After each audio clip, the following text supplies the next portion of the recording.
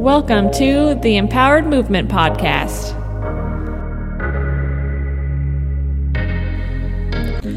Hello, everyone. Dr. Emily Rausch checking in.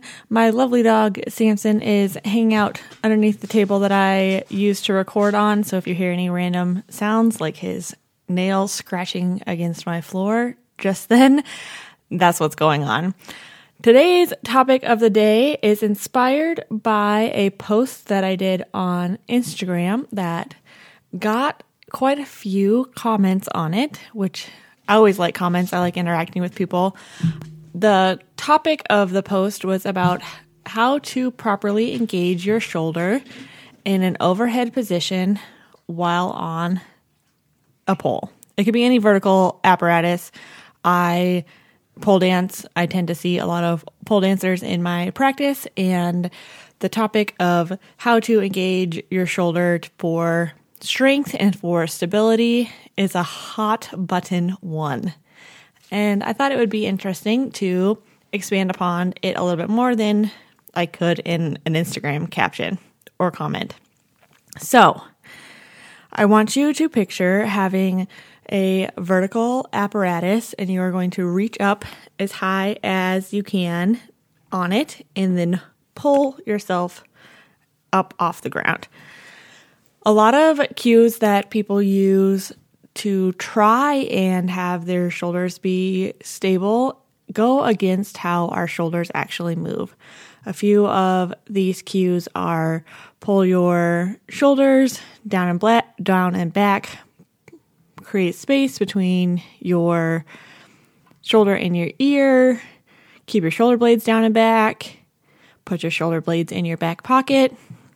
And while I get where these cues are coming from and I get why they're continued to be used, there's better ways. There's better ways to engage your shoulders. There's better words to use. And where it gets tricky, and I want to put this caveat out there because a few of the comments pointed out where it can be a little bit overwhelming, is a lot of instructors don't have a lot of body background information. So a lot of anatomy education, a lot of biomechanics, kinesiology education in their background. A lot of times they are people that like to do a certain skill and they're good at it, and so they are asked to teach the skill that they are good at. No shade towards people that are doing their best. I also want to point out that it can be really tricky when you are teaching people that don't have a lot of body awareness. A lot of beginner to like intermediate-esque students do not have a lot of body awareness usually. And a lot of times, especially in aerial arts, they don't necessarily have an athletic background. And so this might be the first time that they're doing a sport in their life or for a really long time. Side note, most recreational aerialists are adults. And I think pole, aerial circuits, all of those things are really great way for people to move their bodies, to gain confidence in their bodies, to increase strength, to have a wonderful community. The reason that I bring up that there's better cues that we could be using is I see a lot of people in my practice where their shoulders are injured because of these cues. And I don't think that instructors intend to have their students be injured because that would make no sense. But it is the outcome of a little bit of misunderstanding about how the human body works. So trying to bridge what happens in the studio with movement science so that everyone can have happy and healthy shoulders and be able to do whatever discipline that they want to do for as long as they want to do it and not have their shoulders be the reason that they can't continue to perform in whatever aspect that they want to. So let's talk about the shoulder. First, we're going to start with the anatomy. Your shoulder is made up of a few different joints if you think about it in the entire complexity of the shoulder. So you have your upper arm, which is your humerus, and it is going to attach to your scapula, which is your shoulder blade. the top of your humerus, the top of your arm bone is shaped a little bit like a ball, like a half of a ball, and it fits into a concave surface on your shoulder blade called your glenoid fossa. Those two have to interact to keep your joints connected. No one wants to have their shoulders dislocating, and that's what happens when those two surfaces separate. You have lots of different ligaments that connect the two different joints, and then you have several muscles that help bring some stability to that area. The shoulder is the most mobile joint in the body, but it sacrifices stability for that mobility. The other joint that would be somewhat comparable would be your hip. And if you think of all the things that you can do with your shoulders versus your hip is more stable but less mobile, where your shoulders are less stable and more mobile. Okay.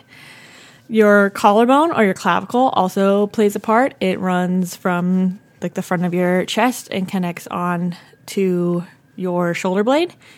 And then your neck and your thoracic spine also impact your shoulder, because a lot of the muscles that connect from your neck connect onto your scapula. And then same thing with your, like the midline of your scapula or your shoulder blade connects to your thoracic spine. Everybody has to play their part. Everybody has to get along. Everybody's got to pull their weight for your shoulders to move the way that they are designed to move. So when we are thinking of overhead shoulder mobility and stability, we are going to raise our arm up, which will be flexing our shoulder. As our arm comes up, our shoulder blade has to upwardly rotate, so the bottom part of it will tip up towards the top, and posteriorly tilt, so it'll kind of tip backwards, and then it needs to travel towards the front of our rib cage. It's not going to travel all the way to the front. Obviously, that'd be super creepy, but it needs to wrap around towards the midline of our rib cage if we were to look at someone from the side. That is what naturally should happen when we raise our arms overhead.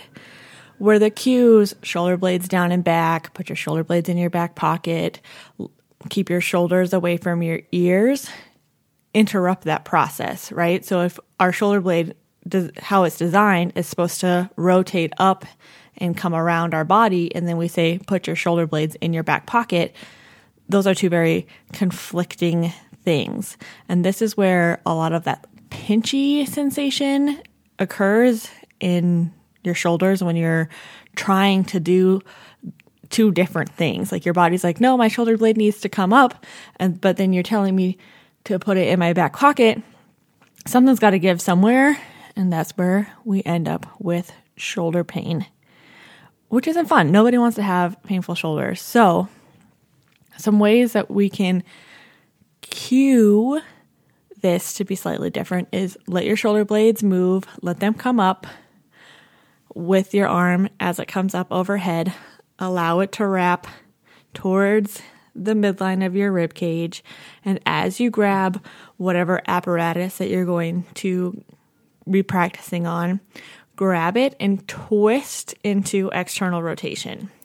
So that would be, if you're overhead, you're going to take your pinky towards the front of the room. Or if that is confusing, the back of your elbow, the part that you like bonk on the table, should move towards the front of you. This is a more stable position for your shoulder in an overhead position.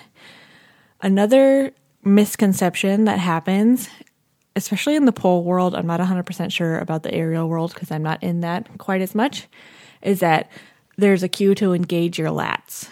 Well, we're wanting to be in external rotation, like I just said, in that overhead position. And guess what our lats do?